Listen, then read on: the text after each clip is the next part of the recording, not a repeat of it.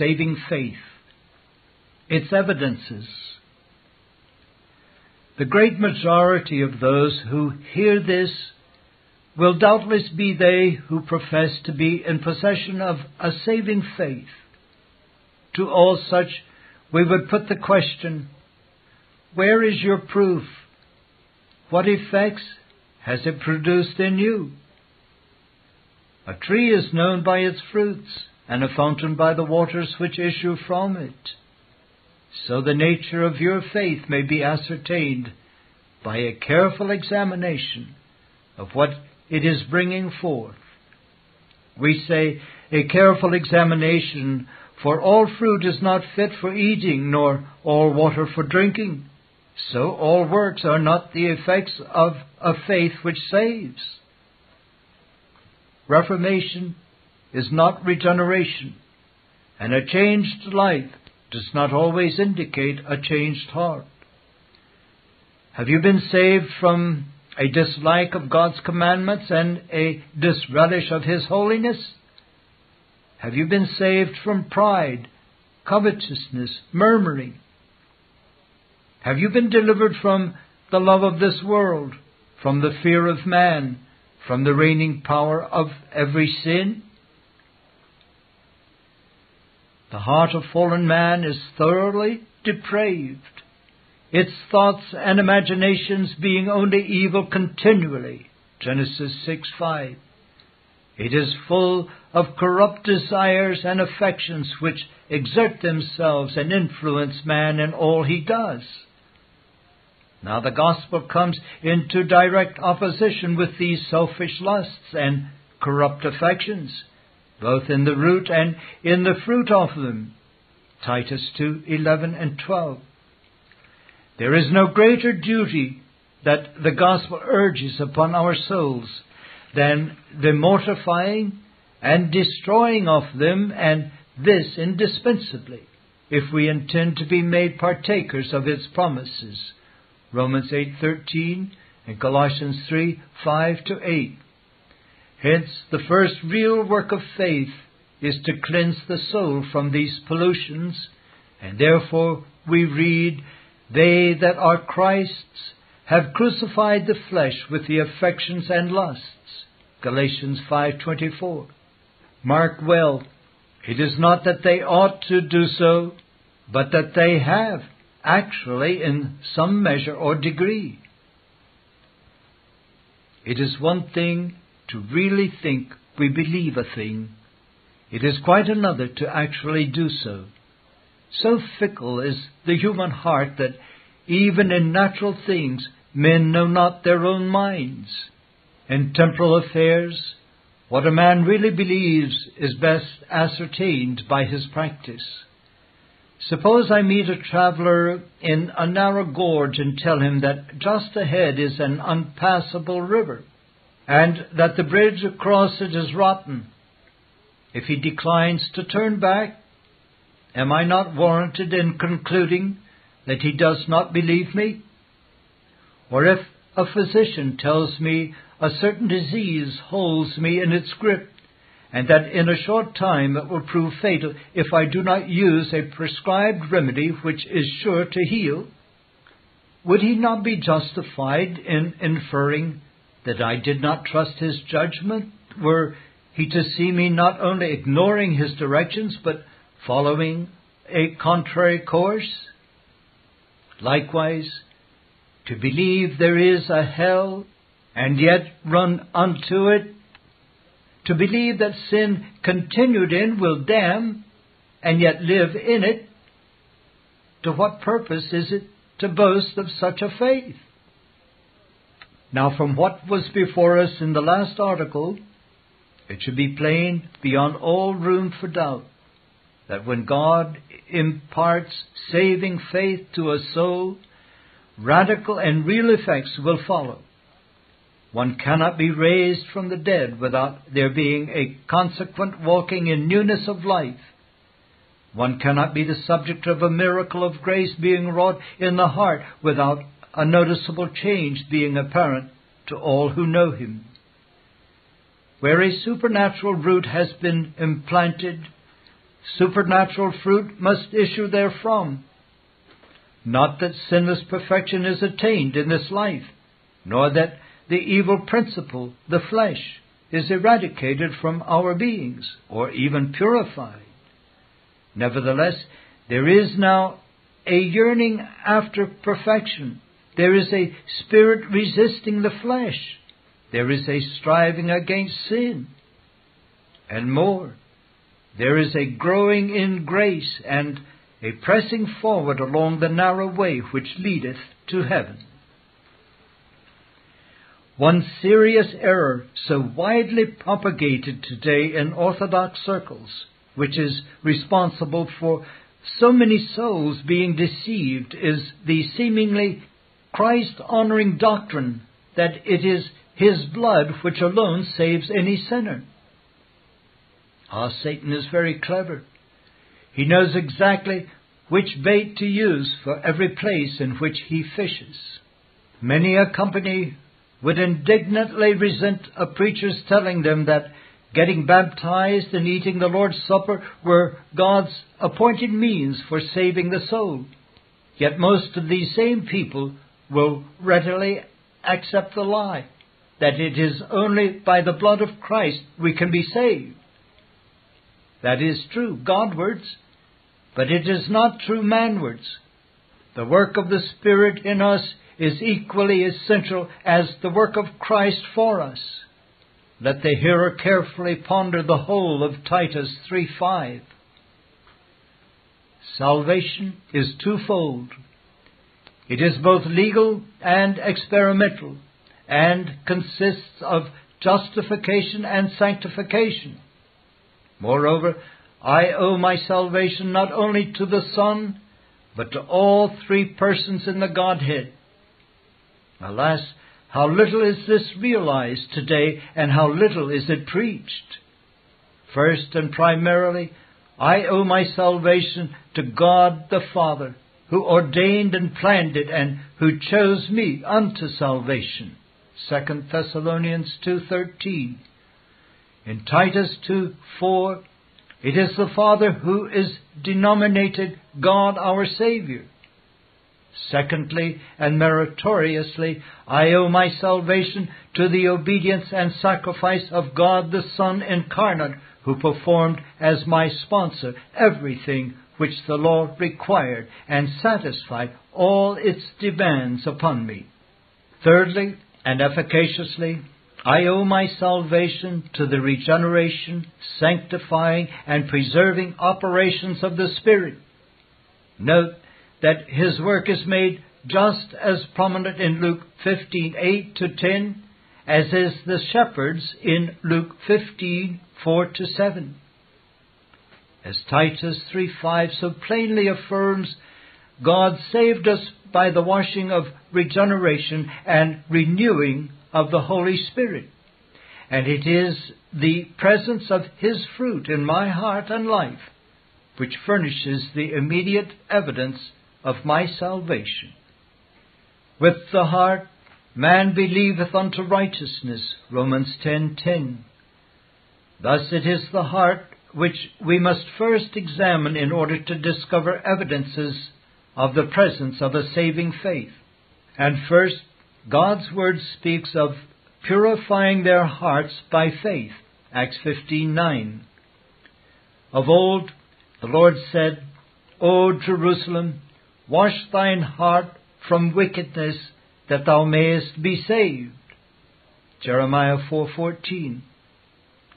A heart that is being purified by faith, compare 1 Peter 1:22, is one that has turned from all impure idols and is fixed upon a pure object.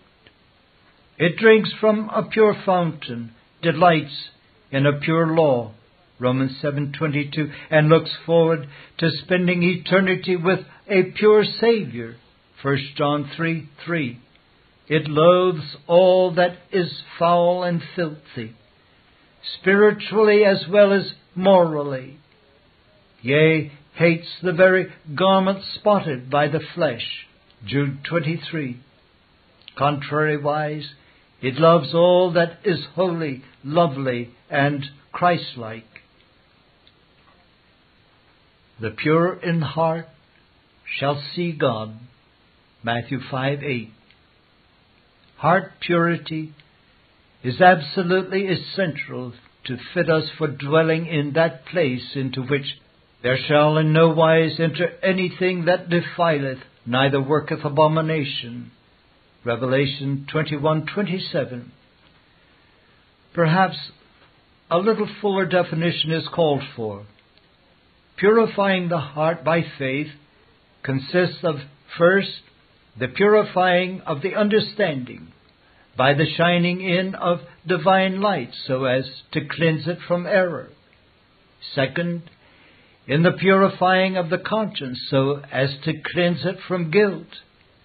Third, the purifying of the will so as to cleanse it from self-will and self-seeking. Fourth, the purifying of the affections so as to cleanse them from the love of all that is evil. In Scripture, the heart includes all these four faculties. A deliberate purpose to continue in any one sin cannot consist with a pure heart. Again, saving faith is always evidenced by an humble heart. Faith lays the soul low, for it discovers its own vileness, emptiness, impotency. It realizes its former sinfulness and present unworthiness. It is conscious of its weaknesses and wants, its carnality and corruptions. Nothing more exalts Christ than faith, and nothing more debases a man. In order to magnify the riches of His grace, God has selected faith as the fittest instrument, and this because it is that which causes us to go entirely out from ourselves unto Him. Faith, realizing we have nothing but sin and wretchedness, comes unto Christ as an empty-handed beggar to receive all from Him. Faith empties a man of self-conceit, self-confidence, and self-righteousness, and makes him seem nothing, that Christ may be all in all. The strongest faith is always accompanied by the greatest humility, accounting self the greatest of sinners and unworthy, the least favored. See Matthew 8:8-10. Again, saving faith is always found in a tender heart. A new heart also will I give you, and a new spirit will I put within you, and I will take away the stony heart out of your flesh, and I will give you an heart of flesh. Ezekiel 36:26. An unregenerate heart is hard as a stone, full of pride and presumption. It is quite unmoved by the sufferings of Christ, in the sense that they act as no deterrent against self-will and self-pleasing. But the real Christian is moved by the love of Christ and says, "How can I sin against His dying love for me?" When overtaken by a fault, there is passionate, relenting, and bitter mourning. Oh, my hearer, do you know what it is to be melted before God? For you to be heartbroken with anguish over sinning against and grieving such a Savior? Oh, it is not the absence of sin, but the grieving over it which distinguishes the child of God from empty professors. Another characteristic of saving faith is that it worketh by love. Galatians 5:6. It is not inactive, but energetic. That faith which is of the operation of God, Colossians 2:12, is a mighty principle of power, diffusing spiritual energy to all the faculties of the soul and enlisting them in the service of God. Faith is a principle of life by which the Christian lives unto God, a principle of motion by which he walks to heaven, along the highway of holiness, a principle of strength by which he opposes the flesh, the world, and the devil. John Bunyan said, "Faith in the heart of a Christian is like the salt that was thrown into the corrupt fountain that made the naughty waters good and the barren land fruitful. Hence it is that there followeth an alteration of life and conversation, and so bringeth forth fruit accordingly. A good man out of the good treasure of his heart bringeth forth good fruit, which treasure is faith." Unquote. Where a saving faith is rooted in the heart, it grows up and spreads itself in all the branches of obedience and is filled with the fruits of righteousness. It makes its possessor act for God, and thereby evidences that it is a living thing and not merely a lifeless theory. Even a newborn infant, though it cannot walk and work as a grown man, yet it breathes and cries, moves and sucks, and thereby shows it is alive. So with the one who has been born again, there is a breathing unto God, a crying after Him, a moving toward Him, a clinging to Him. But the infant does not long remain a babe. There is growth, increasing strength, enlarged activities. Nor does the Christian remain stationary. He goes from strength to strength. Psalm 84:7. But observe carefully. Faith not only worketh, but it worketh by love. It is at this point that the works of the Christian differ from those of the mere religionist. David Clarkson said, "The Papist works that he may merit heaven. The Pharisee works that he may be applauded, that he may be seen of men, that he may have a good esteem with them. The slave works lest he should be beaten, lest he should be damned. The formalist works that he may stop the mouth of conscience that will be accusing him if he do nothing. The ordinary professor works because it is a shame to do nothing where so much is professed. But the true believer works because he loves. This is the principal, if not the only motive, that sets him a work. If there were no other motives within or without him, yet would he be working for God, acting for Christ, because he loves Him. It is like fire in his bones." Unquote. Saving faith is ever accompanied by an obedient walk. Hereby we do know that we know Him if we keep His commandments. He that saith, "I know Him," and keepeth not His commandments, is a liar, and the truth is not in him. 1 John 2:3 and 4. Make no mistake upon this point. Infinite as are the merits of Christ's sacrifice, mighty as is the potency of His priestly intercession, yet they avail not for any who continue in the path of disobedience. He acknowledges none to be His disciples save them who do homage to Him as their Lord. Charles Spurgeon said, "Too many professors pacify themselves with the idea that they possess imputed righteousness while they are indifferent to the sanctifying work of the Spirit. They refuse to put on the garment of obedience. They reject the white linen, which is the righteousness of saints. They thus reveal their self-will, their enmity to God, and their non-submission to His Son. Such men may talk what they will about justification by faith and salvation by grace, but they are rebels at heart. They have not on the wedding dress any more than the self-righteous whom they so eagerly condemn.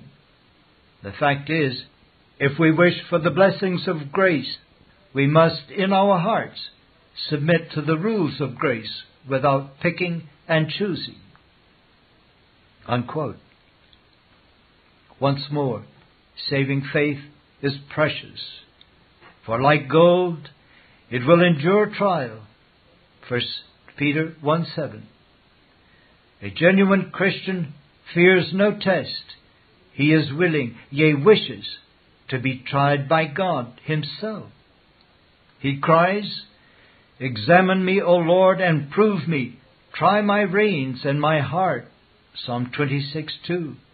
Therefore is he willing for his faith to be tried by others, for he shuns not the touchstone of Holy Writ. He frequently tries himself, for where so much is at stake, he must be sure. He is anxious to know the worst as well as the best. That preaching pleases him best which is most searching and discriminating. He is loath to be deluded with vain hopes. He would not be flattered into a high conceit of his spiritual state without grounds. When challenged, he complies with the Apostle's advice in 2 Corinthians 13:5. Herein does the real Christian differ from the formalist. The presumptuous professor is filled with pride, and having a high opinion of himself, is quite sure that he has been saved by Christ. He disdains any searching tests and considers self-examination to be highly injurious and destructive of faith. That preaching pleases him best which keeps at a respectable distance, which comes not near his conscience, which makes no scrutiny of his heart. To preach to him of the finished work of Christ and the eternal security of all who believe in Him strengthens his false peace and feeds his carnal confidence. Should a real servant of God seek to convince him that his hope is a delusion and his confidence presumptuous, he would regard him as an enemy, as Satan seeking to fill him with doubts. There is more hope of a murderer being saved than of his being disillusioned. Another characteristic of saving faith is that it gives the heart victory over all the vanities and vexations of things below. For whosoever is born of God overcometh the world, and this is the victory that overcometh the world, our faith. 1 John 5:4. Observe that this is not an ideal after which the Christian strives, but an actuality of present experience. In this, the saint is conformed to his head. Be of good cheer. I have overcome the world. John 16:33. Christ overcame it for His people, and now He overcomes it in them. He opens their eyes to see the hollowness and worthlessness of the best which this world has to offer, and weans their hearts from it by satisfying them with spiritual things. So little does the world attract the genuine child of God that he longs for the time to come when God shall take him out of it. Alas, that so very few of those now bearing the name of Christ have any real experimental acquaintance with these things. Alas, that so many are deceived by a faith which is not a saving one. Charles Hodge said, "He only is a Christian who lives for Christ." Many persons think they can be Christians on easier terms than these. They think it is enough to trust in Christ while they do not live for Him. But the Bible teaches us that if we are partakers of Christ's death, we are also partakers of His life. If we have any such appreciation of His love in dying for us as to lead us to confide in the merits of His death, we shall be constrained to consecrate our lives to His service. And this is the only evidence of the genuineness of our faith. Unquote. Hearer, Are the things mentioned here actualized in your own experience? If they are not, how worthless and wicked is your profession. Jonathan Edwards said, "It is therefore exceedingly absurd for any to pretend that they have a good heart while they live a wicked life, or do not bring forth the fruit of universal holiness in their practice. Men that live in ways of sin, and yet flatter themselves that they shall go to heaven, expecting to be received hereafter as holy persons, without a holy practice, act as though they expected to make a fool of their judge," which is implied in what the Apostle says, speaking of men's doing good works and living a holy life, thereby exhibiting evidence of their title to everlasting life. "Be not deceived. God is not mocked.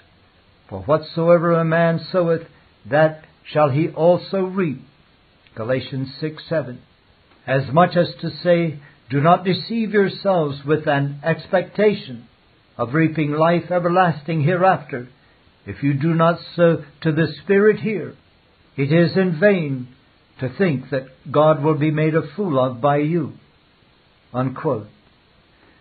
That which Christ requires from His disciples is that they should magnify and glorify Him in this world, and that by living holily to Him and suffering patiently for Him.